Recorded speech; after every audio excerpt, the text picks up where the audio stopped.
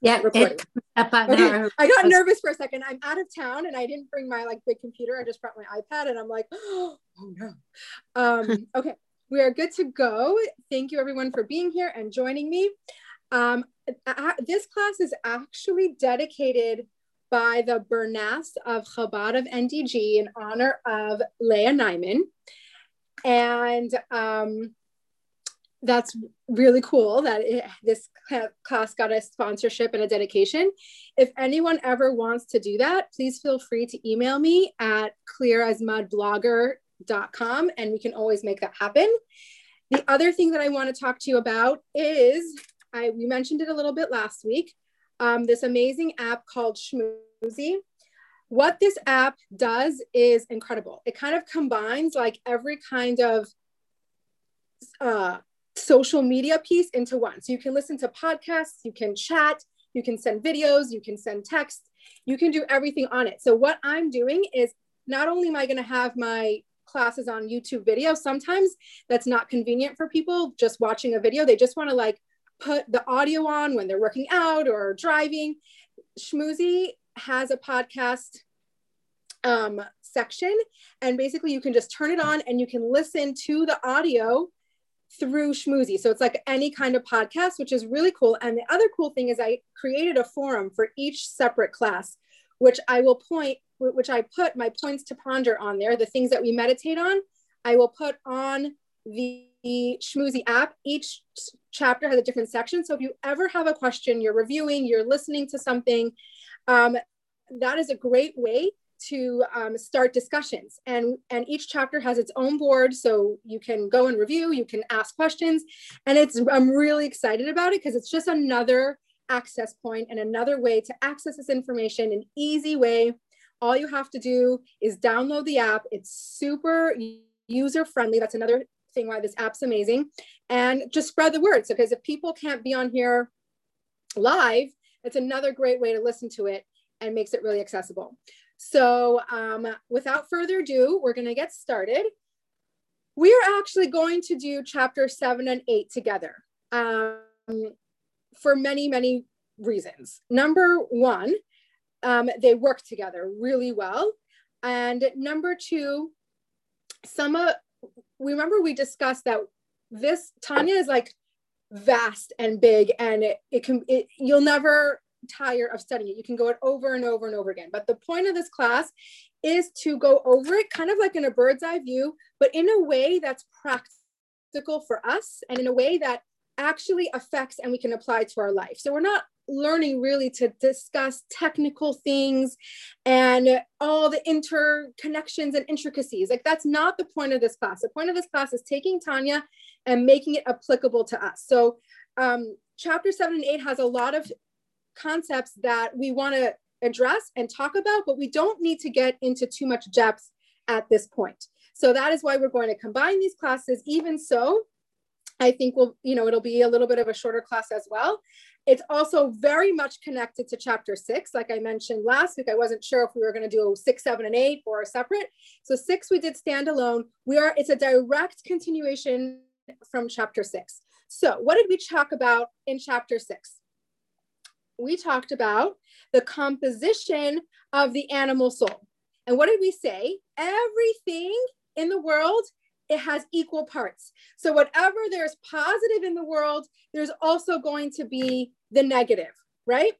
And we learned, so that also applies to our soul. Whatever our godly soul has, our animal soul has as well. So it has the 10 faculties, right? Split into 2 parts, intellectual and emotional. It has the 3 modes of expression, which are thought, speech, and action. So everything the soul has, the godly soul has, the animal soul has as well.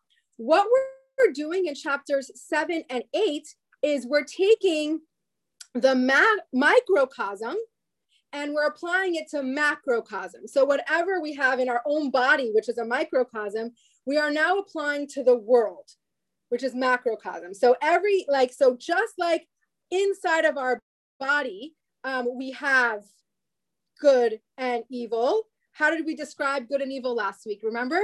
Connected and disconnected, right? We're not saying disconnected is always evil. It's just disconnected from God. So we have both of those things in our body. We also have that in the world. There's disconnected, kedusha, holiness, and there's klipa. Remember we introduced the word klipa last week. Klipa is a shell. Disconnected unless we do something with it. What did we say? What was klipa? What's the definition of klipa? Klipa is a shell. So either we have a translucent shell, a transparent shell, which is things that we can elevate, that have the godly spark in it is accessible. We can see it, we can elevate it. Or we even touched upon, and we're going to get more into it in this class, about the opaque shell, right? The klipa, the opaque shell, where godliness is not accessible to us. Of course, it has godliness because it wouldn't exist if it didn't have it, but it's not something that we're supposed to relate to. It just doesn't apply to us, okay? So what is an example of something that's holy, something in the world that's holy, kedusha, something that's connected to godliness very apparently? That is something like a Torah scroll or a mezuzah or a pair of tefillin. Those things are made from physical objects, cowhide, ink, parchment. Those things were originally klipas noga. They were originally neutral, and they were now elevated to holiness. So those items are obviously holy, right? Then what's an example of a neutral thing? A cup of water. A cup of water isn't negative and it isn't holy. It depends. What are you going to do with that cup of water? Are you going to make a blessing on it and drink it? That would automatically elevate it to holiness. Now, the interesting thing is that 99% of the world is neutral. We have very, very, very few things in the world we have very few physical items in the world that are kedusha, that are holiness, that the actual physical item is holy without any interaction with it. Torah scroll is holy. No matter if you're using it or not, the Torah scroll remains holy, right? And we have very, very, very little things that are actually unholy. Most of the world is made up of this neutral shell, this ability to either elevate it or disconnect it further. So to me, that's extremely empowering, because it's like we have the world, right? What's that expression? You have the world at your fingertips. That's literally what we're saying. We have the world at our fingertips. Now, what are we going to do with it? Okay. So just to make it very clear, we have two kinds of klipa, right? We have redeemable klipa and irredeemable klipa. Okay. Another way to describe that is translucent or opaque. Okay. Neutral, it has the potential for holiness. Leave it alone. Don't touch it, right? Those are the differences between these two kinds of klipas. Now, what also we have to keep in mind is that there are neutral objects, right? The world is made up of neutral objects, mostly neutral objects, but there's no such thing as a neutral action. We need to differentiate, right? Either there's no such thing as you're spiritually neutral. Either your activities are an act of God or they're not.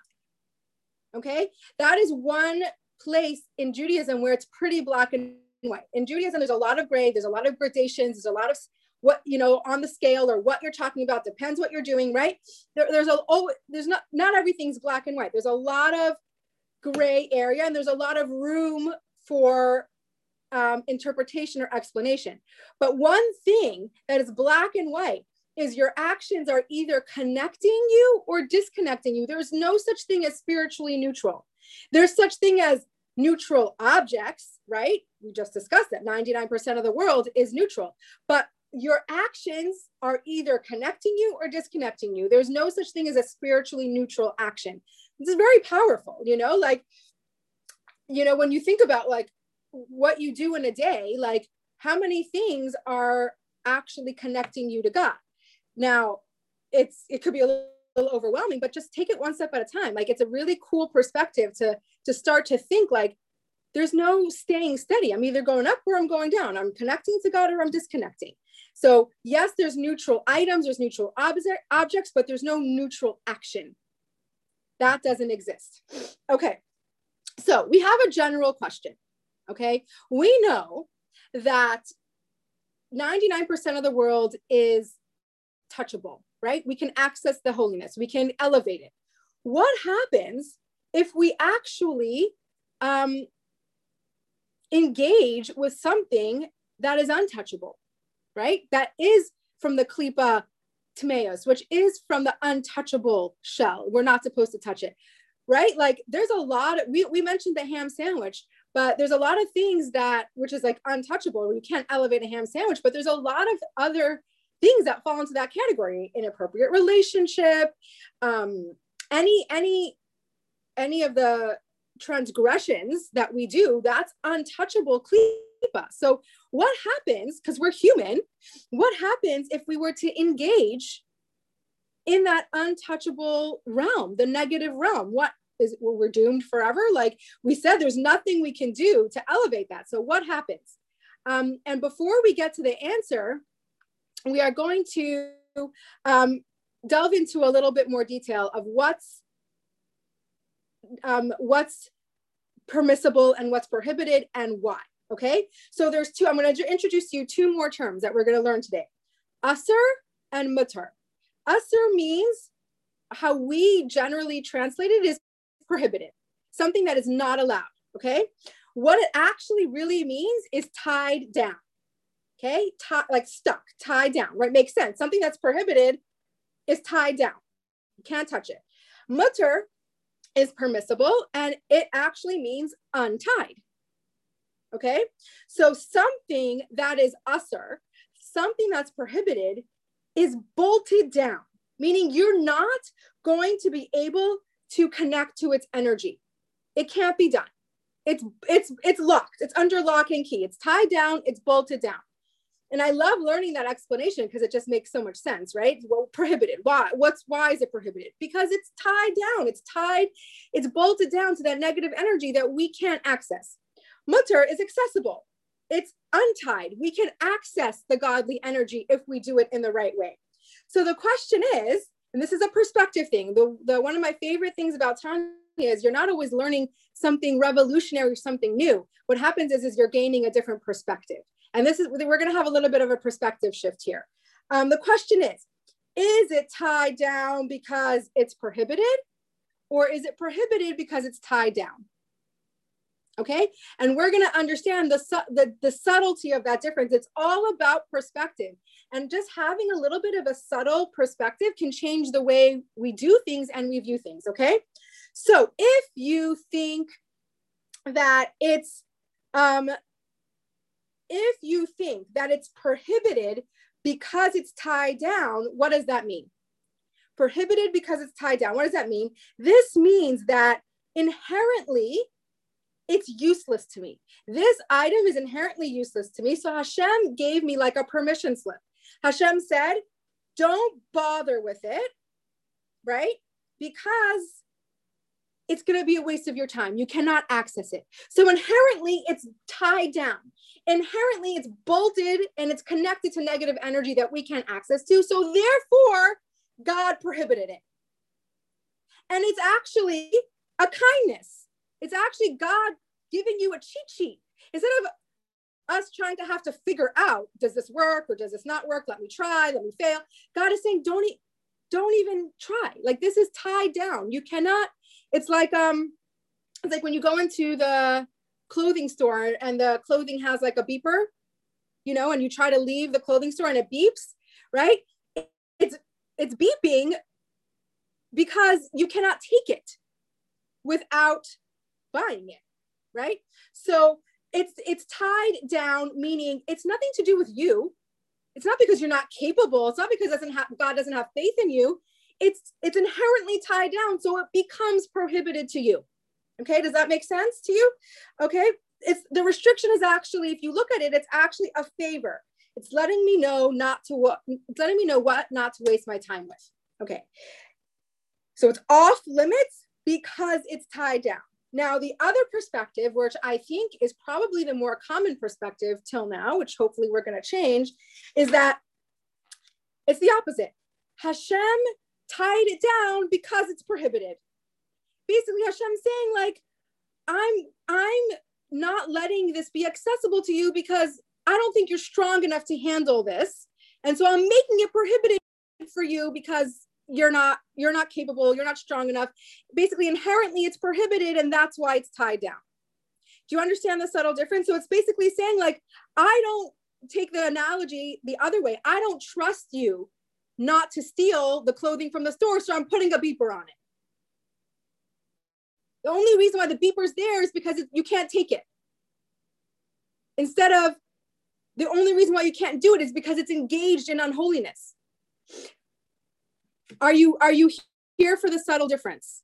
Yeah, basically this, you're not so much, Paula. Okay, I'm gonna sum it up. What I want you to have in this perspective shift is that this is something that God is doing us a favor. God is kindly looking upon us and saying, it's not that I don't have faith in you. It's not like I don't think you can handle it. It's because this is inherently occupied in negativity. It's connected to a negative energy. It's inherently tied down to the klipa. And so instead of you banging your head against the wall and trying to elevate this thing, I'm telling you, don't go there. It's not there. It's not meant for you. The other perspective is, you can't handle this. This is prohibited for you. So now I'm going to bolt it down to make sure you don't get to it. Is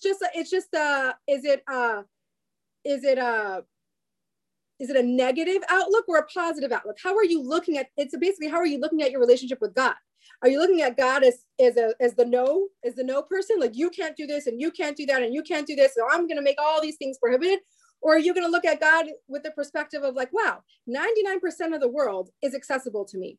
1% of the world is not accessible to me. Instead of me trying to figure out what's accessible and what's not, God is saying, here's the 1% that's accessible. How do we know? The Torah tells us do what to do, what not to do. The Torah says these things are not accessible to you. So I'm going to tie it down. So it's prohibited because it's already tied down. It's just a subtle perspective that kind of like, like this is not because anything that I can control. It's not because God doesn't have faith in me. It's just because inherently this object is not accessible and is off limits. And God is doing me a kindness by telling me, like, clear sign, like no trespassing. Think of it as a no trespassing sign, you know? Okay. Any questions on this concept before we move on? Because I know like it's a subtle difference, but I wanted to go into it because it's a powerful difference. It's so much of our Judaism is a perspective. And so many times when we hit ourselves against the wall, when we feel unstimulated or not connected, it's because we have a perspective that is getting us stuck. And if we can continue during Tanya to kind of unstick our perspectives, I think we start to open up a whole new relationship with God that wasn't open for us. Because so much of it is, remember what we learned, is how we think is how we feel is how we act. So it starts here. It starts on how we think. How are we thinking about our relationship with God? Is this a scary, like, dominating yes, no relationship? Or is this like, wow, thank you, God, for making this clearer to me so I don't have to keep on going into these stumbling blocks. Okay. So now back to the question. What if we actually do? Because we're human, right? Like, we're not tzaddikim, remember? And that's not even our goal. So what happens if we do stumble and we do end up engaging in a prohibited activity, right? What happens then? Are we completely stuck? Of course, God never will leave us stranded. There's one time, there's one opportunity, there's one scenario where we can elevate something that was prohibited. What would that be? That looks like, we all heard of the word teshuvah, repentance, okay?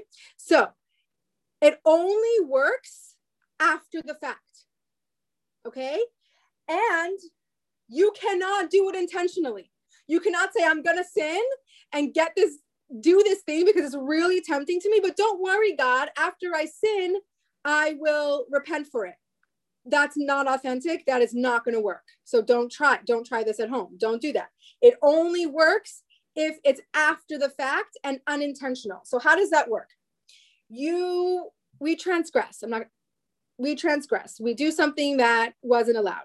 There's two types of tshuva. Don't think God's going to make this easy for us, because remember, this is a bolted down thing. In order for this to get unbolted, it's going to take quite some effort, even after the fact. So there's two types of tshuva, which we're going to briefly discuss. The first type of tshuva, which is repentance. Actually, teshuva means reconnecting, because teshuva reconnects us to Hashem. The common word is repentance, but that's not really the actual translation of tshuva. So the first kind of teshuva is whatever, we did something wrong, we feel bad, hopefully we're not going to do it again. We feel remorseful, we made a mistake, and we tell God, like, sorry, we're going to try not to do that again. That is tshuva. That's going to get you only so far. That's going to kind of reconnect you to God, but it's not going to transform your transgression. It only gets you so far. You repair your connection with God. I always like to refer to tshuva like a rope, right? You sever your connection and then you retie the knot. So sometimes it even gets you a little closer to God, right? Because when you retie something, the rope's shorter, right? But then there's another kind of tshuva. This tshuva is tshuva ila'ah, the higher tshuva, comes from love. This tshuva from love is on a completely different level.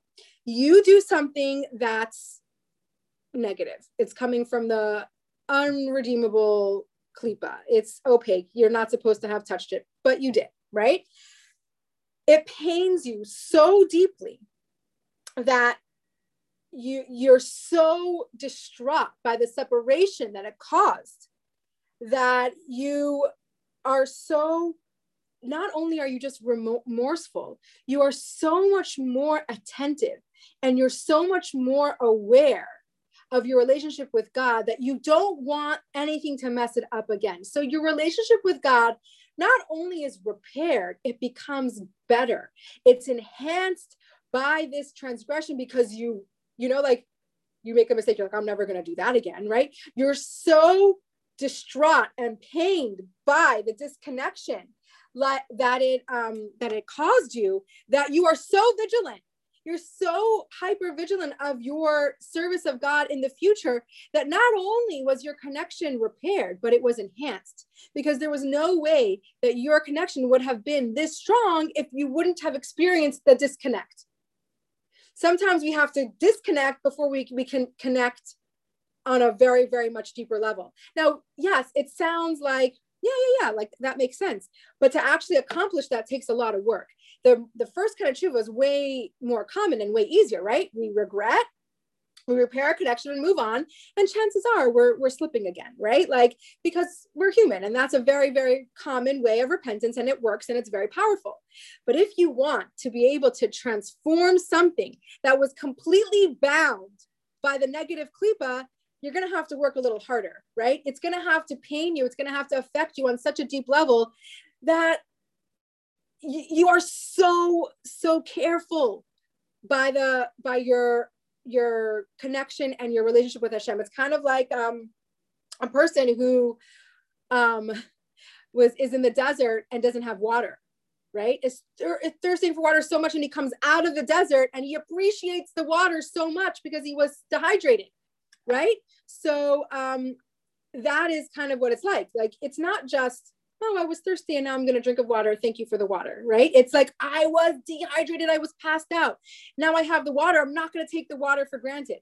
So this is called the tshuva ilah, and it's the tshuva out of love, and it's the higher level of tshuva. And this is the only way, while we're still alive, that can elevate negativity. Okay, so if we let's make it clear, we don't want to do this like on purpose, right? Like we're really supposed to stay away from the negativity. Like, this is not a message to like go mess up and try to fix it, right? That's never how it, and because we said, like, that's never going to work. It doesn't work. And Hashem knows our insides. Like, we can't fool him, right? So we really want to try to stay on the straight and narrow, right? We want to heed the warning signs. We want to heed like the no trespassing signs. Like, it's kind of silly. Like, don't get shocked. Like, I don't know, I live in Montana, and like no trespassing is a really big deal. Like, you do not trespass because someone will shoot you. And they shoot you, and they will ask questions later, and it's completely legal. Like, you trespassed, you know? So don't be surprised if you trespass and you get shot. Like, that is your choice. You deliberately separated from God. Now, so we do want to adhere to those no trespassing signs, but you remember who Tanya is talking to? We're talking to aspiring Beinonis, okay? So we're working on the struggle. I don't think any of this, I'm going to speak for myself. I definitely trespass a lot, right? Like, so I'm like, okay, well, am I just completely a bad person, and am I doomed because I trespass and I don't have any ability to rectify my actions? I have the ability. Now the question is, am I going to do it, right? Am I going to use this ability to actually repair my relationship with God? Now, chances are it's going to be a lot easier to do the first kind of tshuva and just repair my relationship and move on. But am I going to transform the negative into something positive, which is extremely powerful? When you can transform something that was completely stuck in negativity and then transform that energy to that's now something positive, now that's very powerful. But it's not going to come easily. I want to digress for any questions before I move on. Okay, so I want to digress quickly into something it seems a little off topic, but is very connected, and that is relationships and why we act the way we act. Tanya is very, very practical, and I think it's so powerful, and even just by learning it without actually changing anything really affects how we view the world and what filter and lens we see things through. But it's also very demanding. I'm not going to lie to you and say like piece of cake. Like, Tanya's demanding of us. It actually expects a lot from us. So the one thing that when I was preparing this chapter that I came across is that even our relationships, like, why are we nice to people? Why are we nice to people? If we're nice to people because we're inherently nice and we like the way it feels to be nice to people, and it's the proper thing to do, and it's, social norms, and we like to be respectful people, that is great. It's not godly. Okay, so what we come across in Tanya so many times, which I think is very important to remember, is that warm, fuzzy feelings doesn't equal godly. Things that we do that make us feel good it's not bad. It's just not necessarily godly, right? So you can ask, well, what's the difference? If I'm being nice to someone, according to Torah, why should we be nice to someone? It's because they're created in the image of God, just like us, and they deserve to be treated in that way, and that's what God wants from us. So we're kind and nice to other people because that's what God expects from us. That's what God wants from us, and we're all created in the image of God. That is the inherent reason why we are kind to other people. Now you can think, what's the difference? The end action is the same. I'm nice. Who cares what the difference is of why I'm being nice? And I'll tell you where it turns into a problem.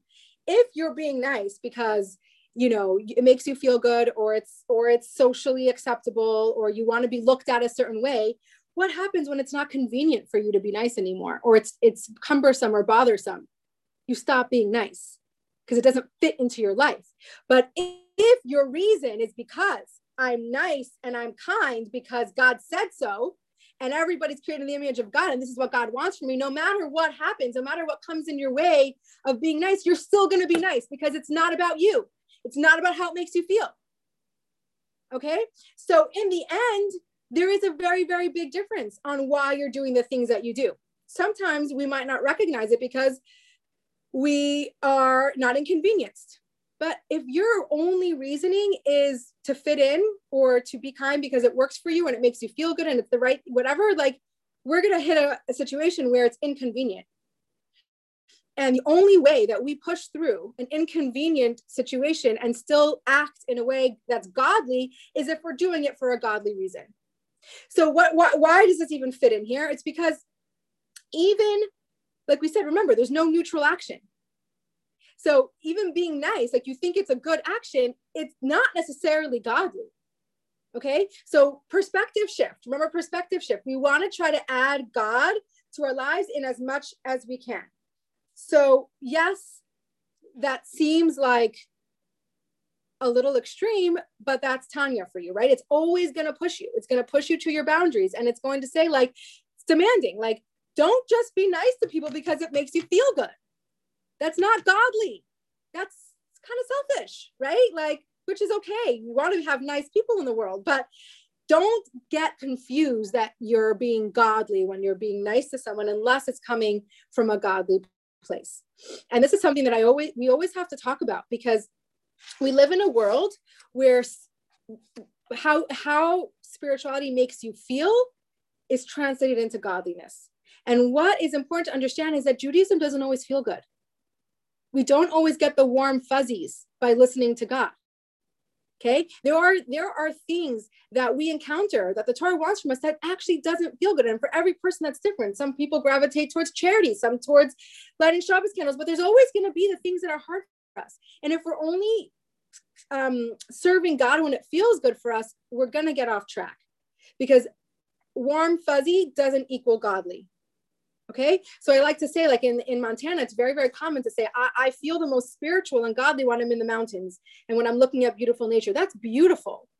And it's important to feel connected to nature and to God, because that might inspire you to be more connected to God. But that's not godly. You're not fulfilling God's will by standing in nature and then making it feel like you're having the warm fuzzies. It's not. I think we should all do it, because nature is beautiful, and it's important to recognize Hashem's creation, which then inspires us to be connected to God. But don't confuse it with a godly action. Like, you can't, instead of davening, instead of praying, go to the beach, right? It feels better, it feels good, but it's not godly, right? And then it's hard to hear sometimes, because we so sometimes get distracted by how we feel. And if Judaism doesn't make me feel good, then why should I do it? And my answer is, figure out a way to make Judaism feel good. Don't suffer. And the Tanya will, as the chapters goes on, the Tanya is very, very cognizant of wanting us to feel like we don't want to serve God just because we have to. We want to serve God, right? We want to. But sometimes getting to that place means we do things that don't necessarily feel warm and fuzzy and connected. Okay. That was my little digression. Okay. Now, what happens? Okay, we answered the question: is it possible to elevate the negative at all? And we said yes. There's one opportunity. It has to be after the fact, and it has to be with this great teshuvah that connects you to God in such a powerful way that it couldn't have been done without that disconnection. Right? It's transforming the actual negative to the positive. Now, what happens if we don't do that teshuvah? And, what happens to our soul? What happens to us? And this is where the Tanya will take a very short amount of time and talk about the afterlife. Because in Chassidus, we don't dwell on that. You'll find very, very, very few places that talk about heaven and hell, Gehenna, and whatever. Like, it's not a common theme, because it doesn't really serve a very practical purpose. Usually what it does is just scare people. And that's not how we do things. We don't scare you into your relationship with God. It's not going to last. Anything coming out of fear isn't going to last, because you can't live in fear your whole life, right? So the Tanya spends very, very little time talking about what happens after you die to your soul if it has transgressions that weren't repented for in this world. So the Tanya says, okay, you need to know, just because it's important to know, but we're not dwelling on this and we're not talking about this a lot. So what happens is there is something called Gehenna. There is something that's called what you would call I guess the proper word is purgatory, okay? And your soul goes through a cleansing process for all the sins that weren't repented for. There's different types of purgatory. There's the Gehenna of fire, there's the Gehenna of ice, depending on, or snow, I forget what it's called, but depending on what transgressions your soul is still carrying will depend on the type of Gehenna it's going to go through, the type of purgatory it's going to go through, and for how long, and for how intense, right? So these sins that we do that are untouchable sins, that's going to be a certain type of purgatory. But guess what? Your body still, your soul is going to still have to cleanse for even the things that we did that just weren't godly, right? We're not only cleansing for actual sins, we're cleansing for things that the neutral stuff that we thought like, okay, I'm eating this sandwich and I didn't make a blessing, or I'm eating the sandwich and I'm using the energy for something that's not godly. That stuff is your soul still has to cleanse for. It's not going to be as an intense cleansing as completely prohibited things, but our soul, most people in this world, if you're not a tzaddik, is going to be, your soul is going to be going through some type of cleansing process before it gets to relaxing and in heaven. Okay, so this is only mentioned because you had a question about it, right? The Tanya is very interesting. The Tanya is basically the Alter Rebbe like answering questions, right? Remember we said in the beginning, like the Alter Rebbe can't answer every question for every person a million times. So he said, let me just put it all in a book. And these are this is like your journey. And when you get to this point of journey, this is a question that you have. And let's get further in our journey. So this is a question, like very common question. Well, what happens if I don't do teshuvah, right? So the Alter Rebbe is going to answer us. He's going to say, yeah, there's something called purgatory. And it's not very fun for your soul. And if you want to save your soul from as much purgatory as possible,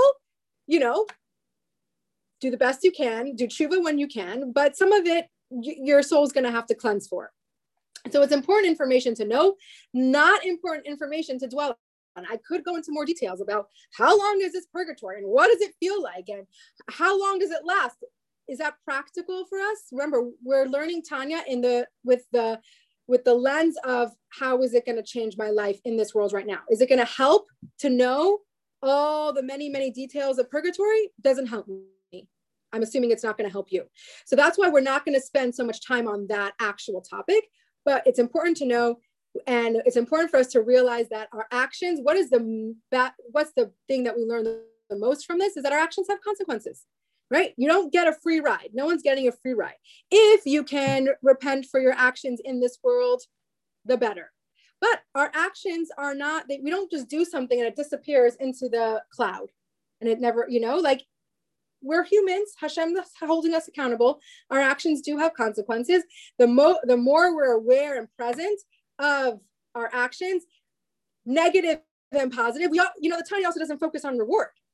It's not doing that either. Why? Because that's not the point. It's not the point of your connection to God, right? So the more we are aware that everything we do, we have ramifications. This is how we talk to our kids, right? Like, it's not, we don't do punishments anymore. That's not a popular way to parent your kid. Like, you're going to do this and you're going to be punished. What do? We teach our kids that, every single action has a natural consequence, right? What's a natural consequence? What's an example of a natural consequence? If your teenager misses curfew, a natural consequence is that their keys are taken away for the next week, right? Like, it's not a punishment. It's just a natural consequence for not showing responsibility. Right? So this is how the spiritual world works too. This is not to punish us. It's to show us that when we engage in negativity, it has a natural consequence on our soul. It's not a punishment. It's just what happens naturally.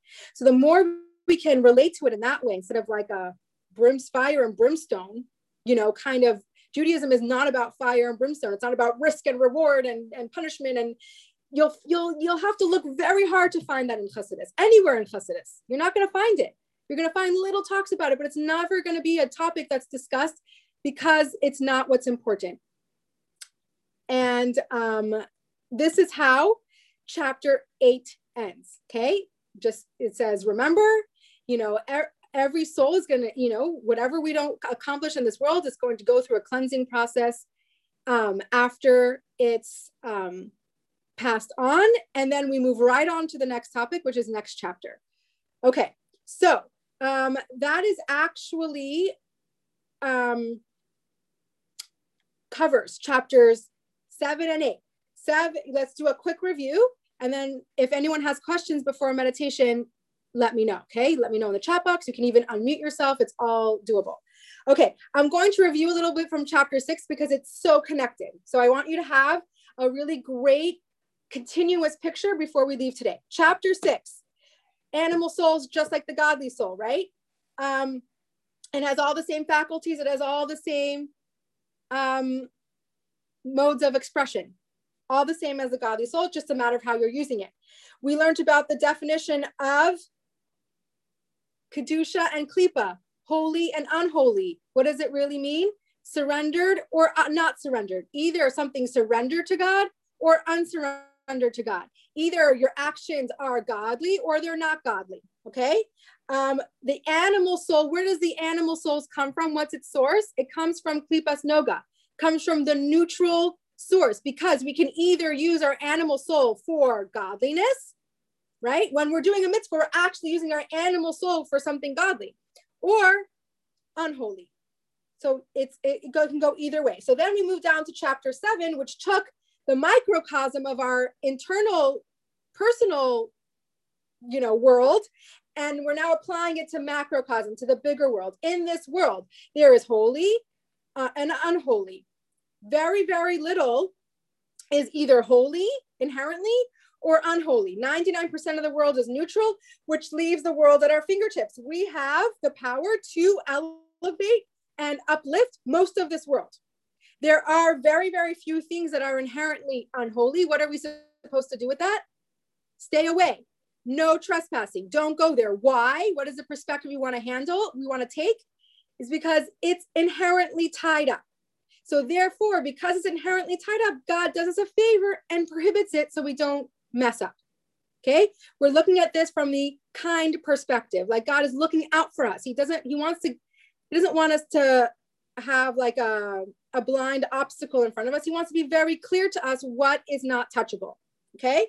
Chapter 8, if we actually transgress, what happens? Is there any way to fix that? There's one way. After the fact, a very, very high level of teshuvah to transform that. It actually transforms the negative to positive. What is the lower level of teshuvah?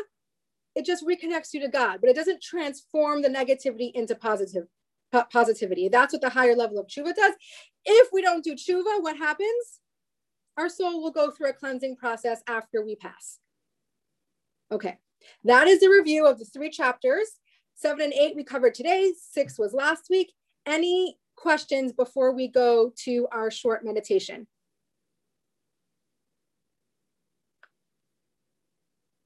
Guys, no? Everything's super clear? All right. I'll take that. Okay. We'll do a meditation. If there's any questions after that, once you're kind of sitting with the thoughts, let me know. Okay, take a deep breath. Get yourself comfortable. In through your nose, out through your mouth.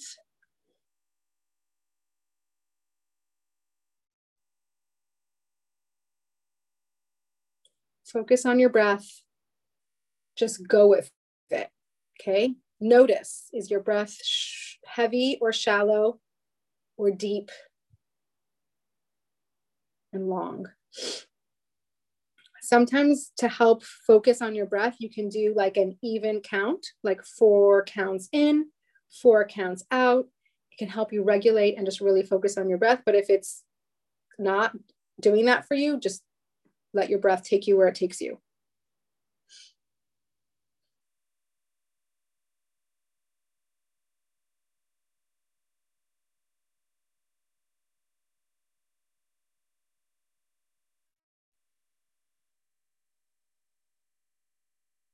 Okay, I want you to visualize all the tension that's in your body melting away through your extremities, through your fingers, through your toes, up your head.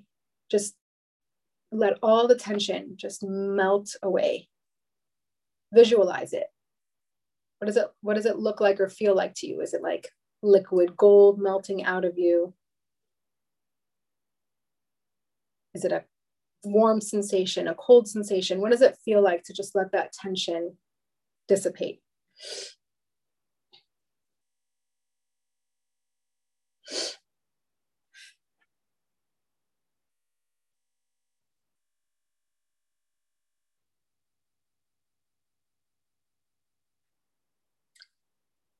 Okay, now focus on these points to ponder and the takeaways from this class. There is no spiritual neutral activity. An act is either directed at God or not.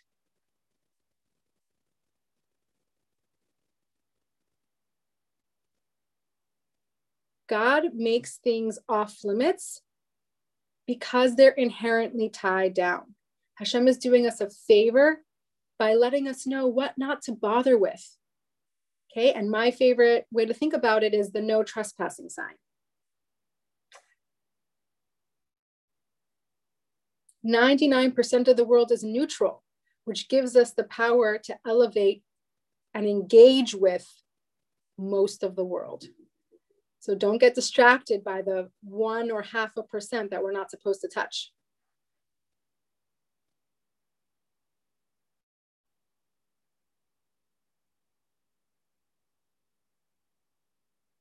Warm fuzzies does not equal holy. Okay? That's something that we can really, really think about. And the last thing I want you to take away is that even if God is kind, even if we stumble into the negativity, even if we go into even if we pass the no trespassing sign, he still gives us an opportunity to elevate it. And that is with the higher level of tshuva, which actually transforms the negative into something positive.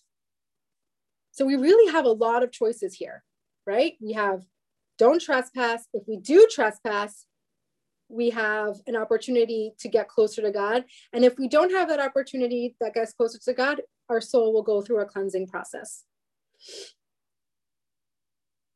Take a deep breath. Focus on your breath again. 4 counts in, 4 counts out.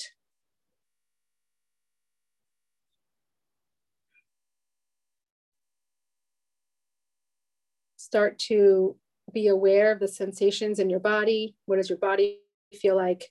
The sounds, smells around you. Start to ground yourself a little.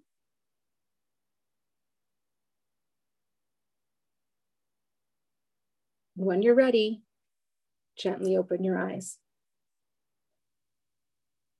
Okay, how's everybody feeling? Okay, any questions come up when you meditated? We're still good. Okay, well, now that we're all on Schmoozy, if a question happens, you know where to go. Go into the Schmoozy app, follow me, go to podcast, find the chapter that you're looking for. The points to ponder will be on there, and you can always ask a question at any time. So, and I will see it whenever you post it. I will respond accordingly. So thank you all for being here. We'll be back here next week. And anything else I needed to say before we're done? Be kind to yourself, okay? This is an amazing journey. Nothing in Tanya should ever stress you out or make you feel overwhelmed or negative. If that's happening, please say so, because that means there's something wrong with how I'm teaching and the message that you're getting, and we need to fix that. Okay, this is all supposed to just be a joyous and happy way to serve God and have small perspective changes that start to help us see the world in a different way. Okay, so if that's not happening, you must reach out and tell me, because that is on me. Okay, so everybody have a great week, and we'll see you back here next week.